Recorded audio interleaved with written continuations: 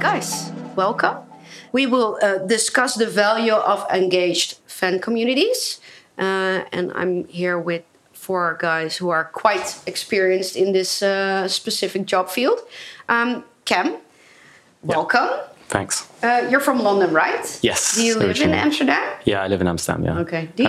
I moved here a year ago. So. Sorry? I moved here a year ago. Okay. Yeah. Do you understand some Dutch? I'm Beesje. Okay. Yeah. Okay. Well, we'll do the talk in English, so okay, perfect. You're perfectly fine. Yeah. Can you tell us a little bit about what you do and what kind of company you have? Yeah, it's quite freeform at the moment. I offer marketing consultancy to various businesses. I worked for 5 years for a major record label. EMI, right? EMI, yes. And now I'm working with Atlantic Records on some global artists with them. I'm working with Universal on a couple of retainers, and then also working with TicketSwap on some branded activations around ADE and also some influencer marketing activations. So yeah, it's a bit going on. I also have an artist. I manage an artist. He's also playing at ADE. So there's like just a lot going on in my world. But it's all interesting. He's called Jeffrey Heston. So he's playing at a label showcase tonight at Soho House. And then, yeah, he's kind of like a recording artist in the UK. So we're just sort of building him into a live performing artist. So, cool. Well, yeah. He's the best place. Yeah, it's good. It's good. He's met some good people already. So it's exciting. Yeah. Welcome. Thanks. Damian, I would like to congratulate you with your new position. Thank you very much. Because you're working at Fangage, but you also have a new job as the new CEO, right? That's correct, yeah. Where did you start at Fangage? Started 1.5 years ago. I joined when Sam Veld, the founder of the company, and Nick Velton invited me over to help grow the company because they raised 2 million euro. And they needed to start building that company. So they asked me to help, and I said yes because it was a great product and great vision. So yeah, you moved on up really quick, right? Within a year and a half. It is a small company, but yes. And can you tell us a little bit about what kind of company it is? Yeah, sure. So Sam, when he founded it, when he always explains it also to me, is like he could never reach his fans on Instagram and other social media channels. So he had a lot of followers, but he couldn't reach them directly. Yeah. So he started making this platform.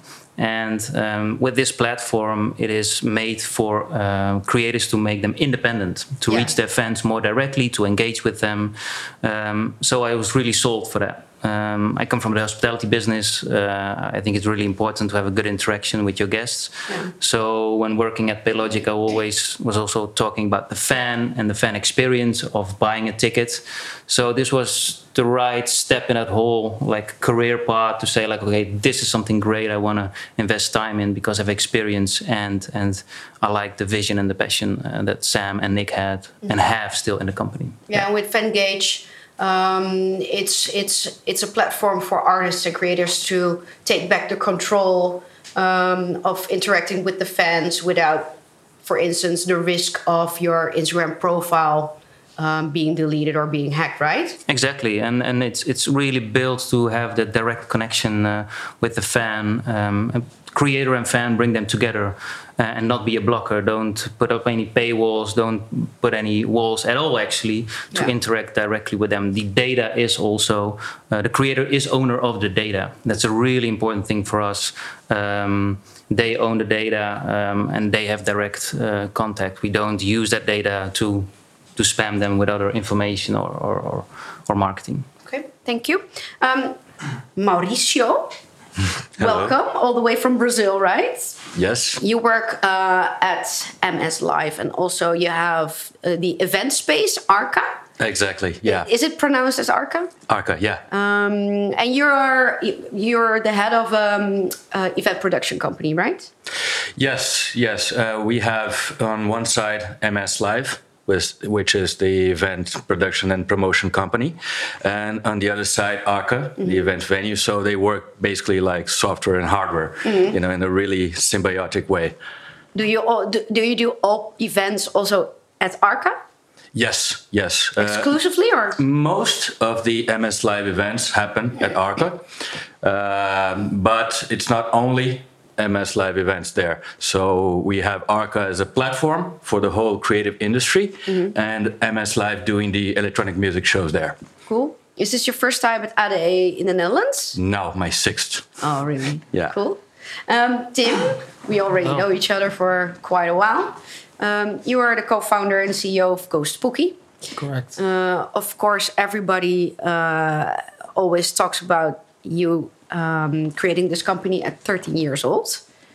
I was 16, but I'm in the business since I was, since I Maybe was you were 13. already thinking about it at the age of 13. I worked 5 years in the music industry business. So I worked at Spinning Records for 5 years and did all their like new social platforms.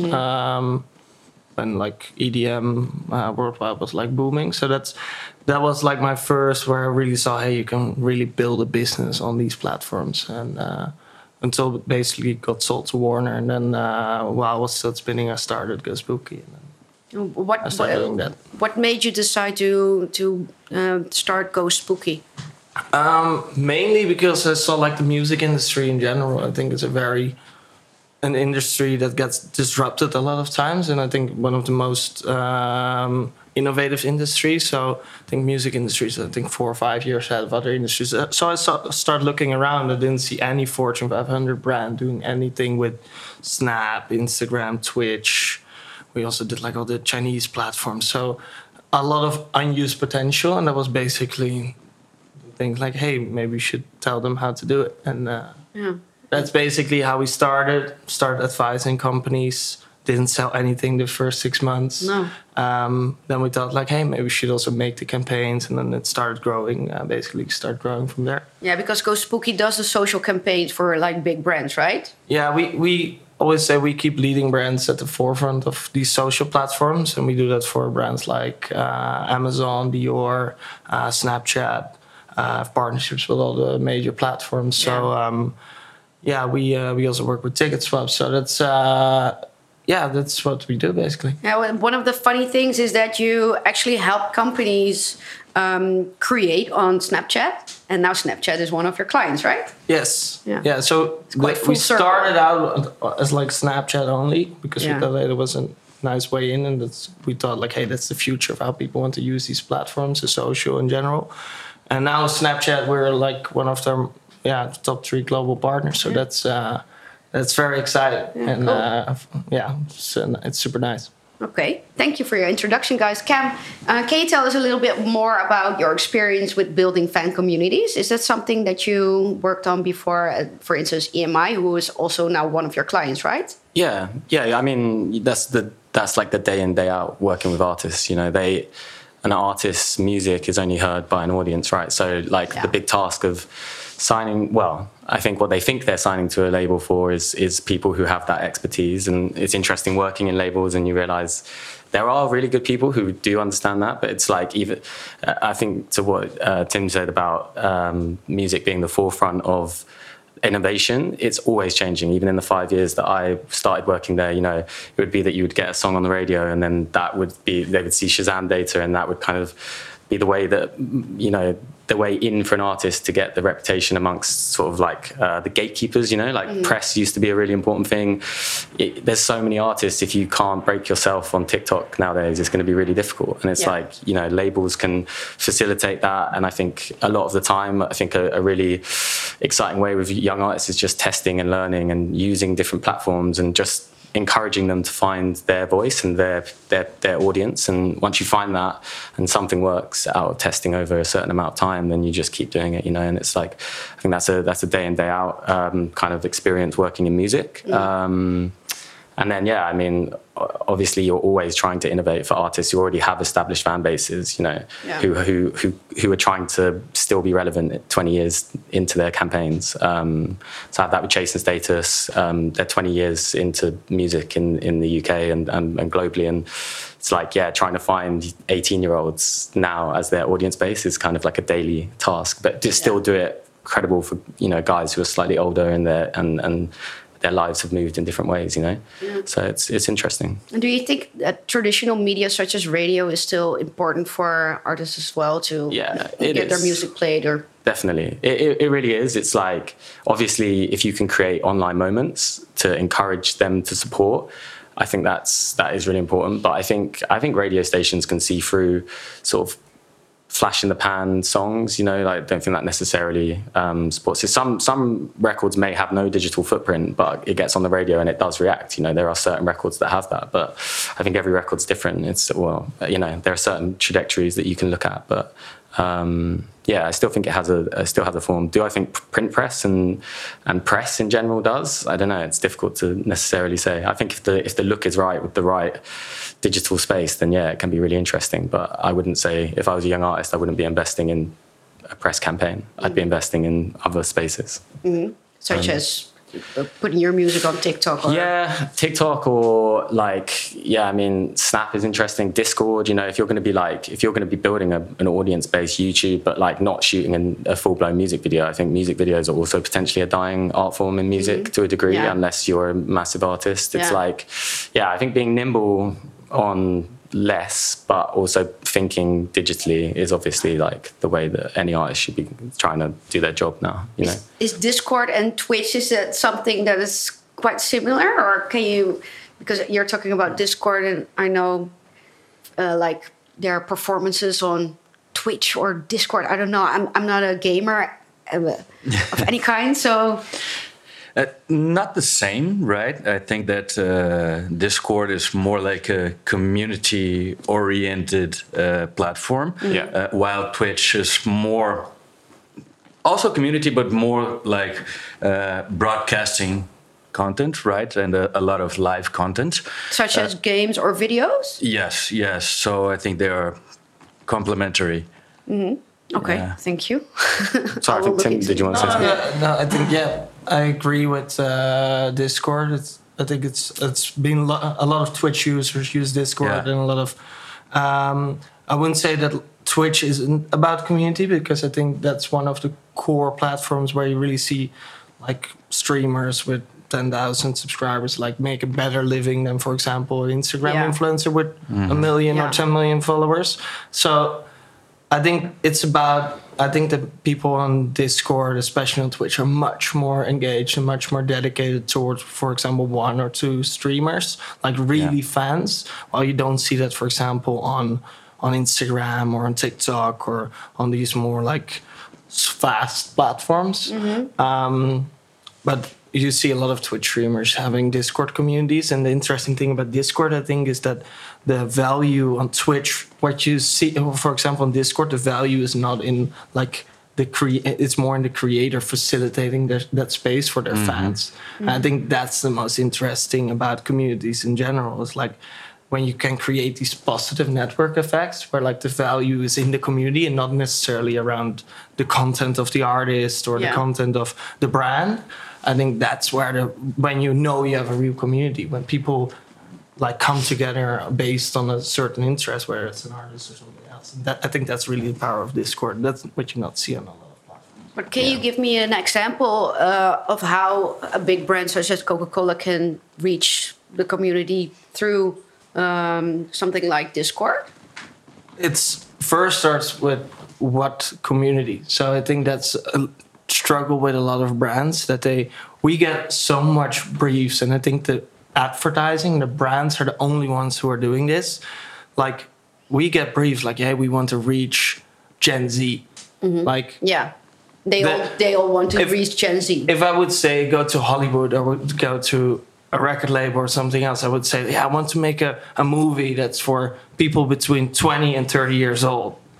What are you going to make? Mm-hmm. So I think it's first like how to define the audience, how they define themselves. Really, it's mostly about interest. So for a brand like Coca-Cola, I don't believe maybe you have some super fans of Coca-Cola, but in general, I don't think anyone really likes to join the Coca-Cola community. Mm-hmm. So for Coca-Cola, it's more like, hey, what what are the values of our brand, and what industries or what communities does that fit with? Could be music. They do a lot with just did something with Marshmallow, I think, gaming, etc. And then you dive deeper into those communities and try to add value. I think that's really the way in for them. So I wouldn't say that if Coca-Cola would open a Discord community, it would be a great success. They would rather, I think, join or add something to an existing community. And I also think that a lot of brands use community as a cooler term to refer to audience. Yeah. While, at least to me, they are two different things. Audience, the dynamics is like one to many, while community is like peer to peer, many to many. Yeah, but community also sounds more intimate, more personal, right? It depends. It starts really personal, but it can grow to a very big community. Yeah. I think so. Yeah. Damian, what do you think that drives a fan to actually enter and want to participate in a community? Be part of and direct connection with that creator, and also exchange that experience with other ones. I remember my first Gesto show. I think it was in the Gelderdome. It was quite a while ago. As a visitor. And he's on stage, not I'm on stage. He's on stage. I'm looking at him, and I enjoy. But I also am with the crowd together, and we experience at the same vibe. Literally, we were dancing, and I saw the whole crowd going up and down. For the first time, I saw like a wave in a crowd, and I was like, "This is cool. I want to be part of that wave, not only here but afterwards." So it's like that engagement that you want, and that community feeling that gives you that experience over and over again. So I think that's important. And what I just heard from Cam with growing your fan base was interesting. Like building your fan base, like what is it exactly? Is it growing? Is it like eyeballs indeed and collecting more, growing that community? Or is it also strengthening that community? So making sure that those fans, that you can give something exclusive back, or that they give something to you, not only data, but also their time, maybe even invest money in buying records or doing things. So you also want to give something back. So we just talked about a performance a moment ago. Help me with who? Yeah, it was a Chase and Status album campaign. And this was a specific performance for loyal fans. Yeah. It was really cool. It was a creative execution, which was basically it was their 6th studio album. So it's like they've been doing music for a long time, and we just thought, what does that whole period of time, what's that epitomized by? And actually it was the fans. They were like, they distilled it down to like, people have supported us for 20 years, so how do we encapsulate that in a singular moment? We're working with a really great creative team called Crowns and Owls. They've done, I don't know if you know the artist Slow Tie. He's like, yeah. So they did all of the iconic kind of Slow Tie photography, and I reached out to them and explained this brief, and they came up with this really ambitious idea. Actually, we partnered with O2 in the UK to do it, and it was basically, we shot a 1,000-person rave, and that is the album cover. So fans knew they were coming to be encapsulated on the album cover. And that as a journey for audience was really interesting. You've got that singular moment. We took phones, like I was explaining, that people had their phones in their pockets. So, whilst we wanted to reach people digitally, we also knew that taking digital things away was really important for this moment. And it was funny, even on the night, seeing fans interact in ways and overhearing conversations of how, and in the forums and on Twitter, and they have a WhatsApp group as well, people just talking about the night and how they've met several people and et cetera. But that was a really good journey for an audience, because it was like they were encapsulated on the artwork, so they then had an invested interest in purchasing that as from a pure marketing sense. The user journey to reward them for not only coming on that night, but then they get to keep this sort of magical piece of artwork that will see them on their favorite artist's album cover. It was like a really nice user journey, and we started to then reach out to those people during the campaign, and they were rewarded in other ways. We started a Discord. They get sent exclusive content, and it's it's like that was a nice flow. So the strengthening idea there, how do we bind these people together who are all fans of the same artist? That was a singular moment that we and did that. But I think that's not always the easiest to achieve. It's quite. That's the answer on the community part. Like, why would you be part of a community? because of this, because of these kind of moments in which you create from fans to real ambassadors. What we talked about, putting them on the album cover. Well, that's amazing. I would be on the album cover of Chesto. Well, Chesto, if you're listening, Damian is available. Mauricio, do you notice any differences between the way fans interact with their artists within the different kind of communities? Like, for instance, do you only do dance events, or do you also do like pop events? We're doing a pop event now in November 19th. It will be the first. So I don't think that I'm capable of speaking about the differences yet. But concerning the electronic music fans, depending on the subgenre, you see some differences. Like when we did Tomorrowland Brazil back in 2015 and 16, that community was really wild. You know, we at first it started, to be honest, in 2012 when someone created like a Tomorrowland Brazil page on Facebook, and overnight it had like 200,000 people. In there, and it was the first time that we looked and said, well, something here, we should look into it. And we discovered a lot of unofficial ambassadors throughout Brazil.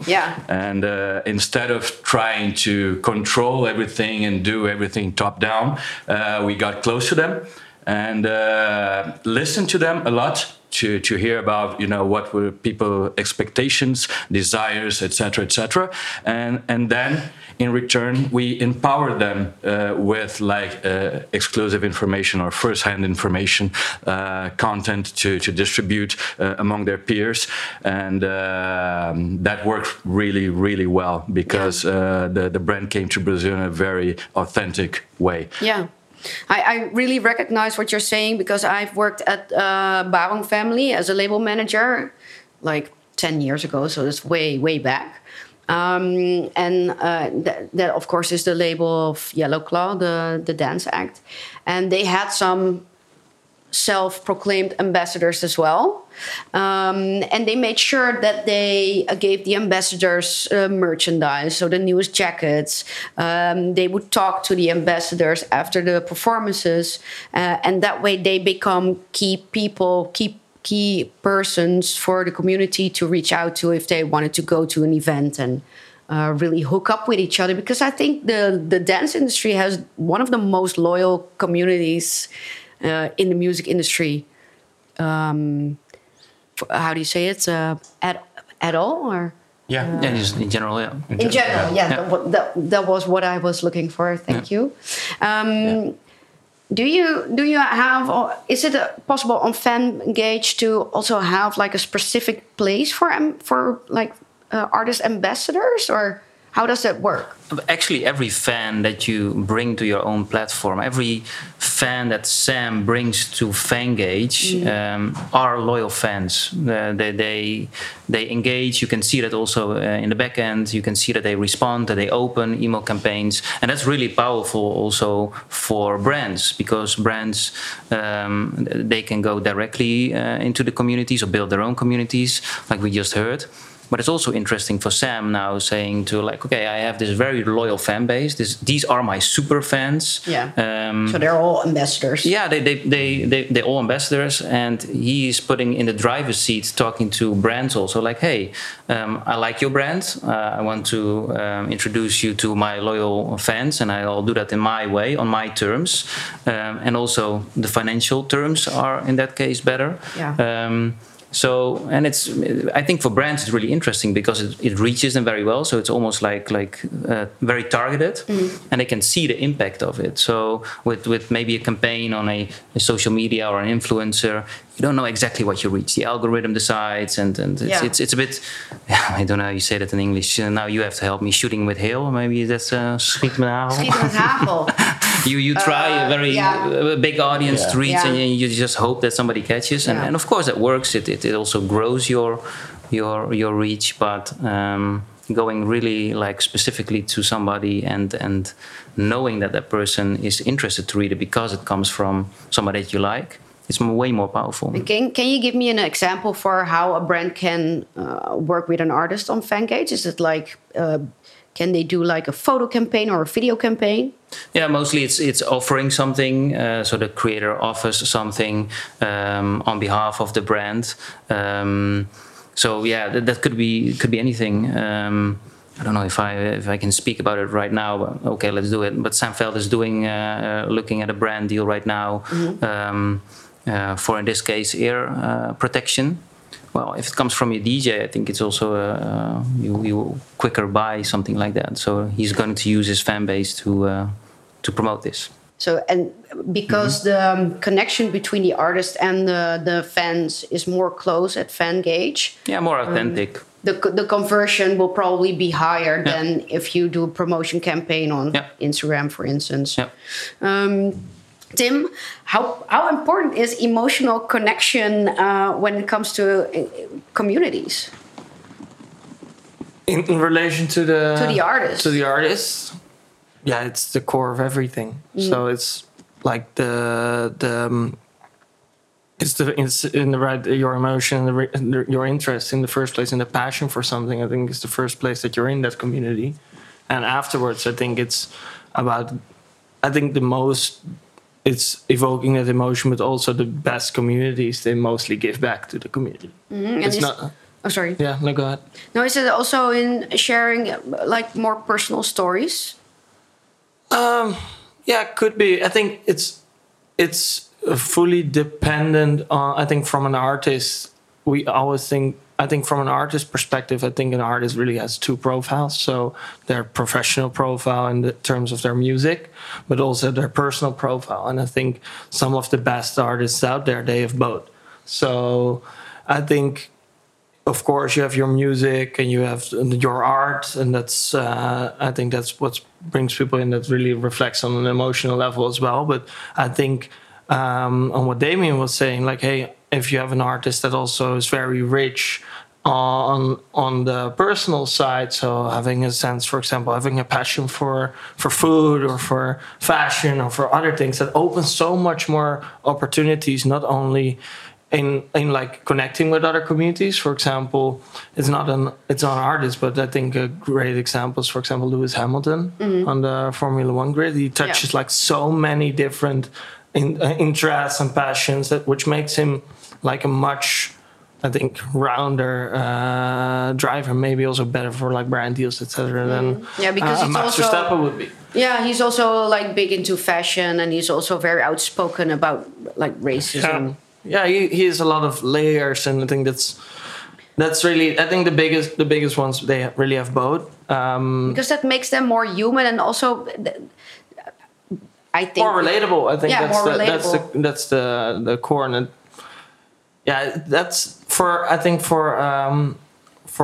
a person it's easier, because then basically you just need to be yourself, and then you're like unique in itself. There's nobody like you. So that's for I think a brand, it's more difficult, because they have like not a person, or sometimes they have, but then it's, I think, more difficult to find like what are your values and what's like your mission. I think brand that really does that, maybe as the best in the world, is like, for example, Patagonia, just truly values and driven, mission driven.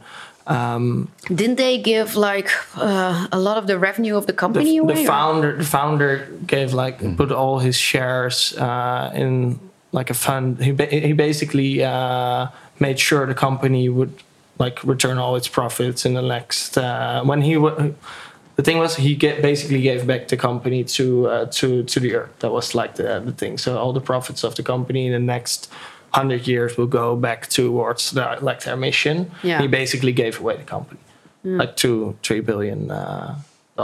Yeah, it's a really noble company. A lot of people love Patagonia. Mauricio, what was the most successful strategy that you have created for? Well, I don't want to be repetitive, but I think it was also related to Tomorrowland Brazil. When we launched the event, we did a research about the perceptions that people had on the festival, and some things that came out really clearly. So people in Brazil thought that Tomorrowland was wonderful on one hand, but also inaccessible. Why? On the other hand, because for people in Brazil to travel to Belgium, it's already expensive. Then Tomorrowland is an expensive festival, so to have that full experience was really out of the reach for most people. Yeah. And also, people thought that Brazil would never be able to host an event like that. So we created this strategy to launch the event 1 week after the 2014 World Cup, which, you all know it was a disaster for Brazil. 7-1 for Germany. And, all the boys are smiling, all the men are smiling. So we came with this idea of an event, a free event, to make really this first approach really accessible to everyone. Was Tomorrowland a free event, or was it a pre-event for Tomorrowland? It was a pre-event. It was a viewing event that later became the model for Unite. So we did this first experience in Brazil, which was like a live broadcast of the event in a public park in São Paulo for 10,000 people. In the end, we had 10,000 people inside the fences and also another 20,000 surrounding the place. It was like a festival, like on itself almost. Yeah, with a 16-meter wide LED screen. Some local DJs playing before, and then the broadcast of the festival. And then, as a surprise, David Guetta got the microphone. He has a really passionate relationship with the Brazilian audience, with Brazil. So it was a no-brainer to choose him. And he got the microphone and out of the blue told people, hey guys, I have a very amazing surprise for you. There's a party happening in São Paulo right now. And then they showed on the LED screens of Belgium the party happening in São Paulo, and in São Paulo showed Belgium. Cool. So we created this connection, and he said, I want to say to all my fans in Brazil, Tomorrowland is coming to you. And at that moment it was like really cathartic. You know, people in Brazil they were wild. People in Belgium as well. We had about 5,000 Brazilian people in Belgium as well. Also the online viewers. So in the period of about 20 days that we did a pre-registration, we got around 1 million people pre-registering to go to the first edition of Tomorrowland in Brazil. And that without spending a single dollar on side promotion. Besides this, of course, this cost, to do this event in São Paulo, but we didn't spend on digital media. It was all about that moment, that content, and it was really, really successful. It's like a dream for an event production company, I think, right? Yeah. And do you notice any differences between fan engagement, like in South America and, for instance, in Europe or in the Netherlands, where the dance industry is really I think that Brazilians are way more active on social media than Europeans or North Americans. So everything catches up a lot more quickly, and but also that makes it hard to stand out consistently, because there's a lot of people, a lot of creative people, putting out quality content about everything, and you don't compete only with other electronic music brands. You compete with everything that's happening. So influencer marketing in Brazil is something that's really relevant for brands in all market segments. And I think that we have the most self-proclaimed influencers in the world, I believe. Because why is that? I think that Brazil in general has this culture, outgoing culture, like really open, and people they like to be on the screen, to be recognized, and not my case exactly, but that's in general. So I think that especially with the pandemic, people got into this. Okay, I'll create something. I'll create a community surrounding me and what I do, and that stuck. Cool. Cam, do you use, because you were talking about influencer marketing, do you use influencer marketing for like the campaigns you're working on for like brands like Atlantic? Yeah. I mean, it's music and influencer marketing now has been. I actually think it was one of the leading spaces for that, but I don't think people have always been able to understand how it quantifies. But I think that has changed dramatically with TikTok. It's the relationship between, if you just have to look at charts, you look at the top 100 in any country and or the Spotify global top 200, and it's like there's probably not many songs on there that don't have a footprint on TikTok in some capacity. And so it's, I think for an industry that's always tried to work out where the best use of, the budgets in music aren't big really, comparatively to like big branded like advertising campaigns globally. So when you are talking about, I think they used to be bigger, obviously, when physical sales were much bigger. But now in the streaming, I think that's the thing that always confuses people, is music's an industry where there are some of the biggest global stars, but 1 million streams is £4,000. So it's like you quantify that and you realise that that's not that much money really coming back in if you're, if you only get 10 million streams and you spend 50 grand. So it's like, there's kind of like that relationship. But I think TikTok is a space that, I think every major label in the UK now will probably have an in-house influencer marketer and those teams, I know like those teams are expanding pretty much at every label. Some labels are buying influencers outright in terms of not buying them, but, like they're contracting them for sort of retainers just to post their songs. You've got like micro influencer campaigns, which is like there's companies like Zebra in the UK have just opened up they can run campaigns with micro influencers that get you loads of creations if that's the metric you're looking for, or you can go with macro creators. You've then still got the kind of every year there's like a cycle of new influencers coming through Love Island who are hot for a bit. It's like there's so many. Love Island? Yeah. And you can't run that in isolation. So it's like you run that. That's where I think people go wrong. And it's a question that comes to me a lot in music in particular. Is like, oh, we're running influencer marketing, and it's like, okay, but you should be running. It's about points of contact. So you want people hearing that song on TikTok. You want them hearing it on the radio.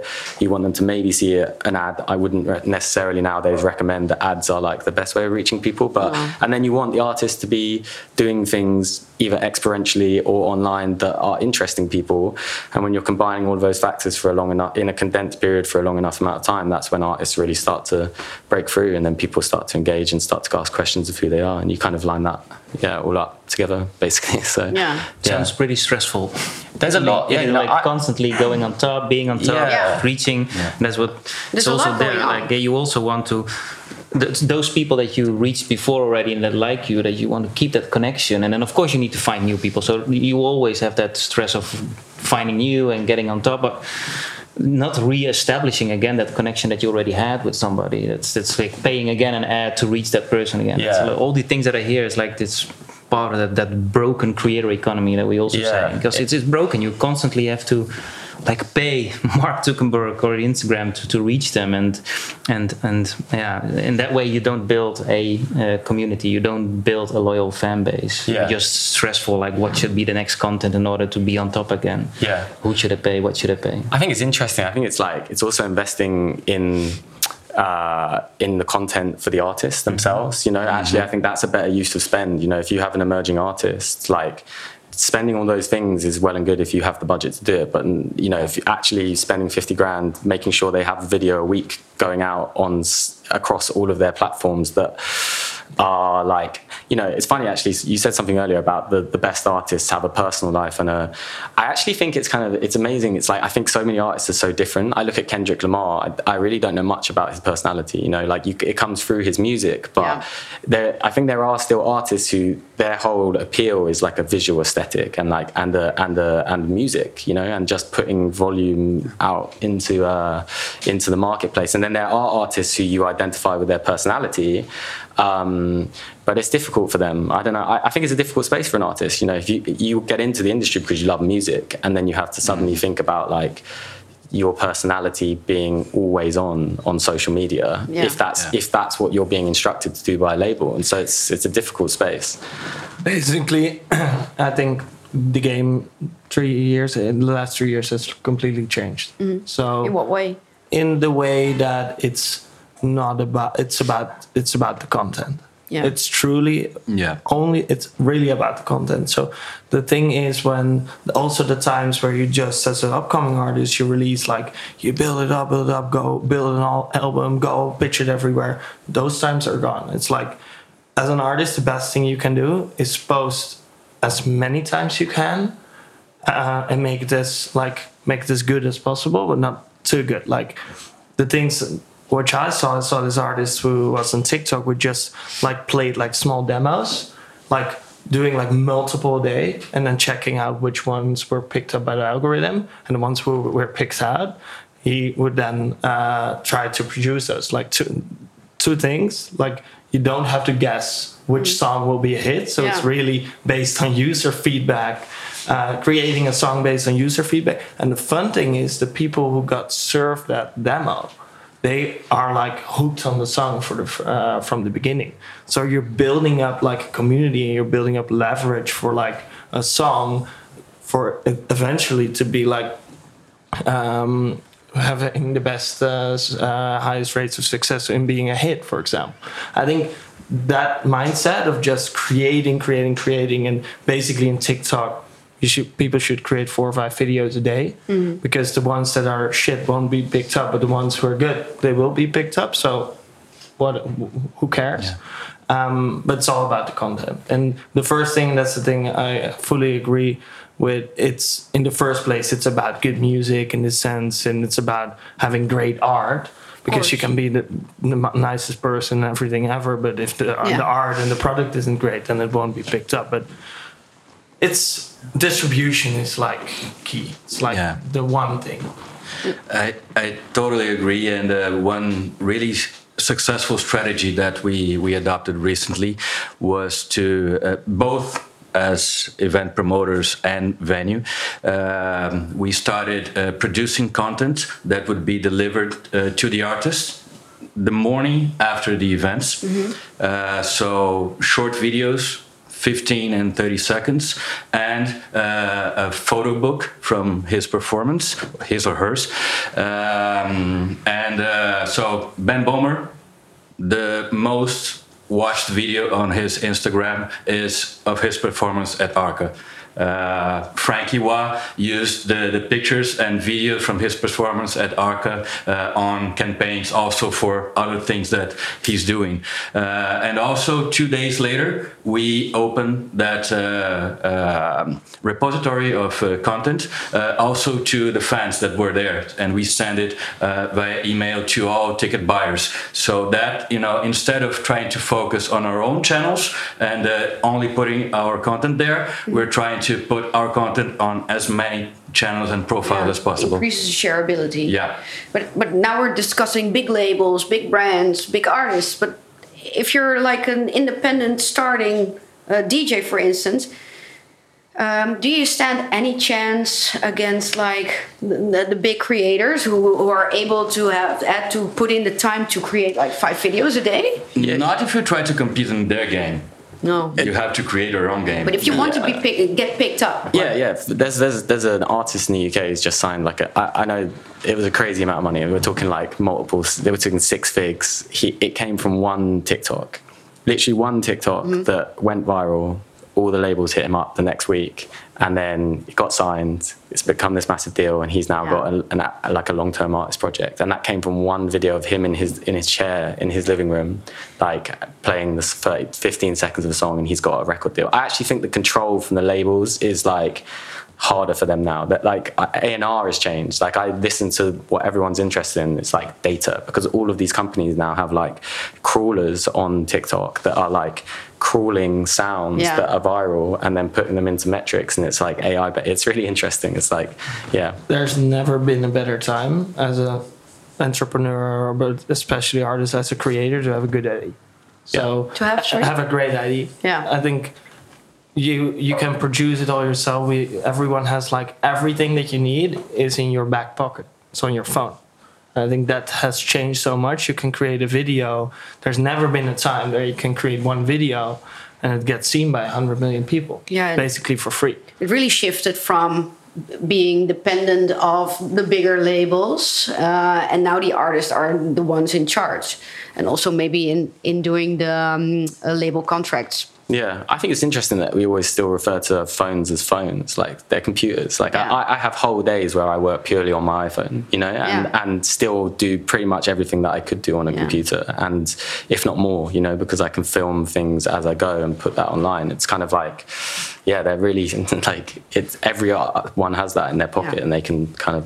That's a good point. Yeah, and I think that upcoming artists do have to think very well about like their strategy of building that fan base, because indeed, like if you make yourself, you said like you become independent if you have like one video, but now they are dependent on the algorithm, so to speak, or whatever. So they're building a brand on a third-party platform.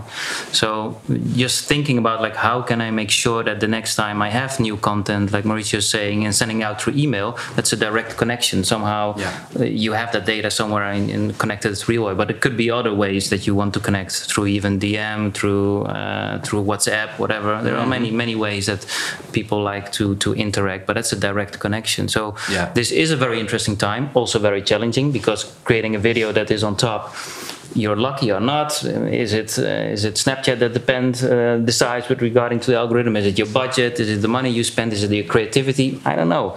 It's a bit of a trick. But as soon as you have that, make sure that you think about like, okay, what to do with the data, for example. How do I make sure that the next time I post something, it's not forgotten or put away? I wouldn't say it's luck. It's putting in a lot of hard work, and like the people, there might be 1 or 2 or 3 artists who got lucky on their first shot.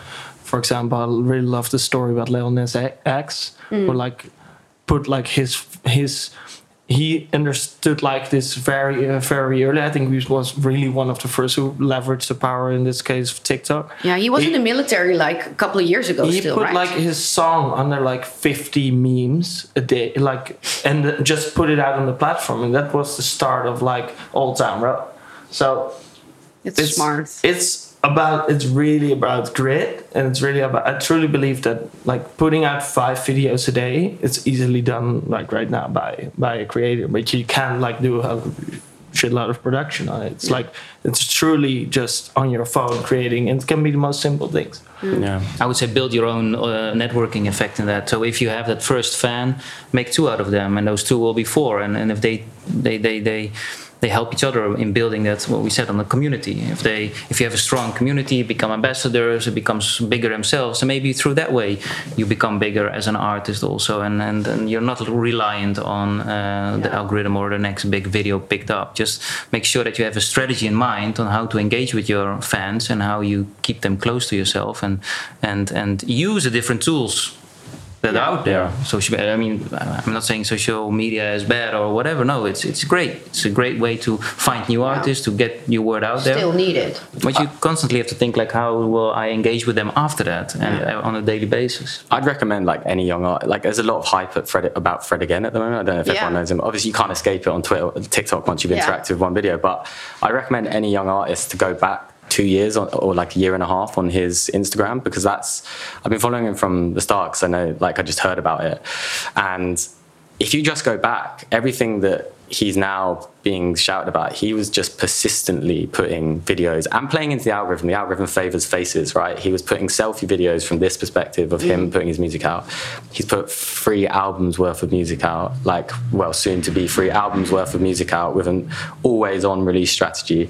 He's had videos of him with things. He's been engaging with his community by asking them what songs should be on albums that I reckon they may be on the albums already. I don't know, but it's like still, it's engaging the audience, and I think that, like, just go back on him and like watch that. If that's, obviously don't copy, but like you can take hints about like what he did. I think it took him a decade to become an overnight success. Yeah, exactly. Yeah.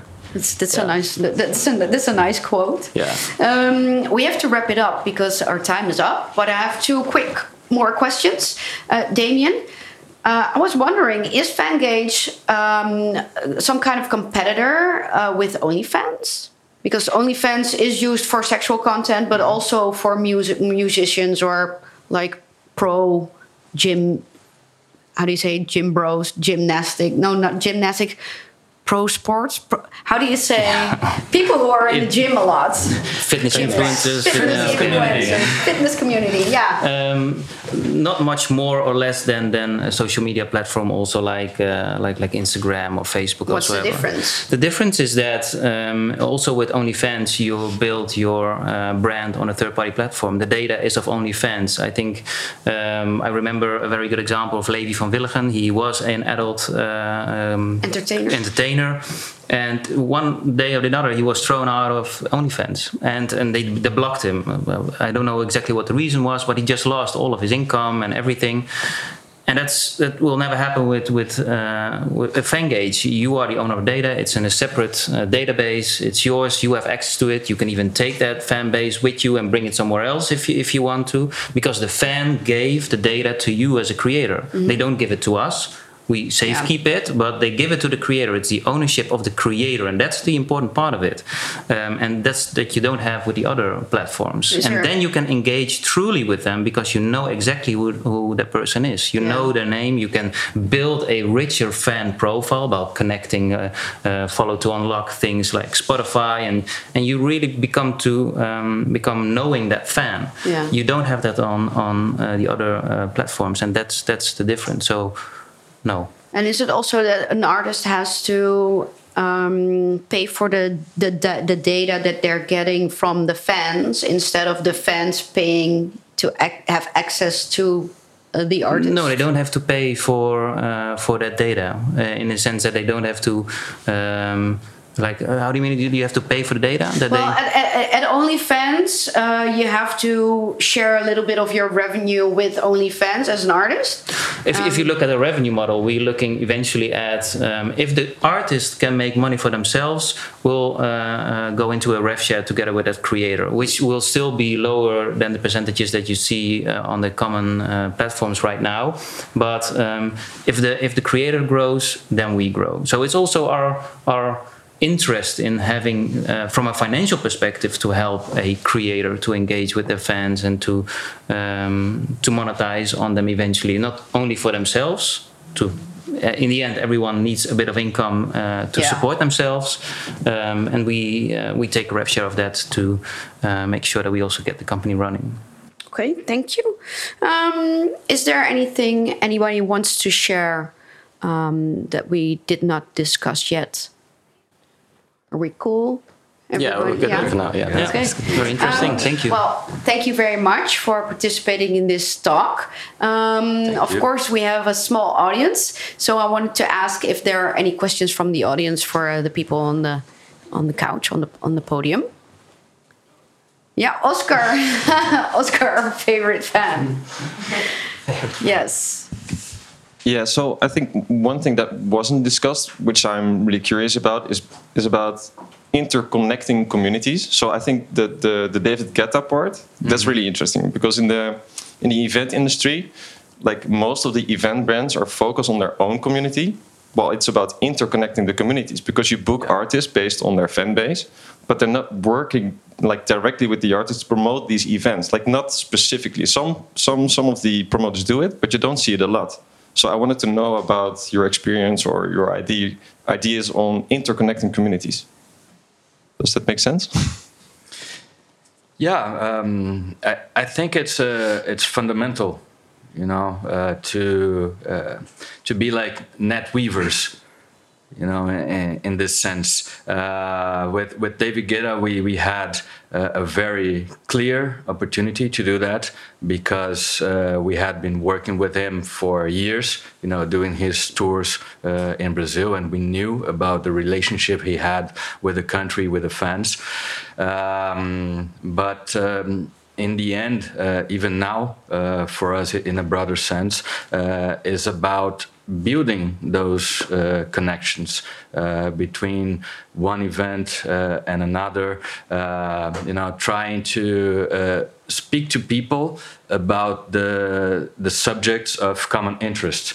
More than talking only about ourselves, about what we're doing, what excites us, what makes us wake up in the morning, get out of bed, what makes us feel passion, and keep the conversation interesting, more than only like pushing what we want to promote. Does that answer your question? Yeah. So I think it's really interesting, also for the future of, and again for the events, like how to sell your tickets. It becomes harder and harder, also because of the situation. So you really need those other communities as well. Instead of only focusing on your own community, like the interconnection is really important, and find that common thing that interests everyone. That will build the connection. Yeah, I think it's interesting. Thanks. Thank you for your question. Okay, thank you everybody. For the listeners, make sure you tune into the 3rd episode of TicketSwap's The Exchange. And I wish everybody a happy ADE, very successful and fruitful. And please continue the conversation after the talk. Thank you very much. Thank you. Okay, wonderful. Thanks.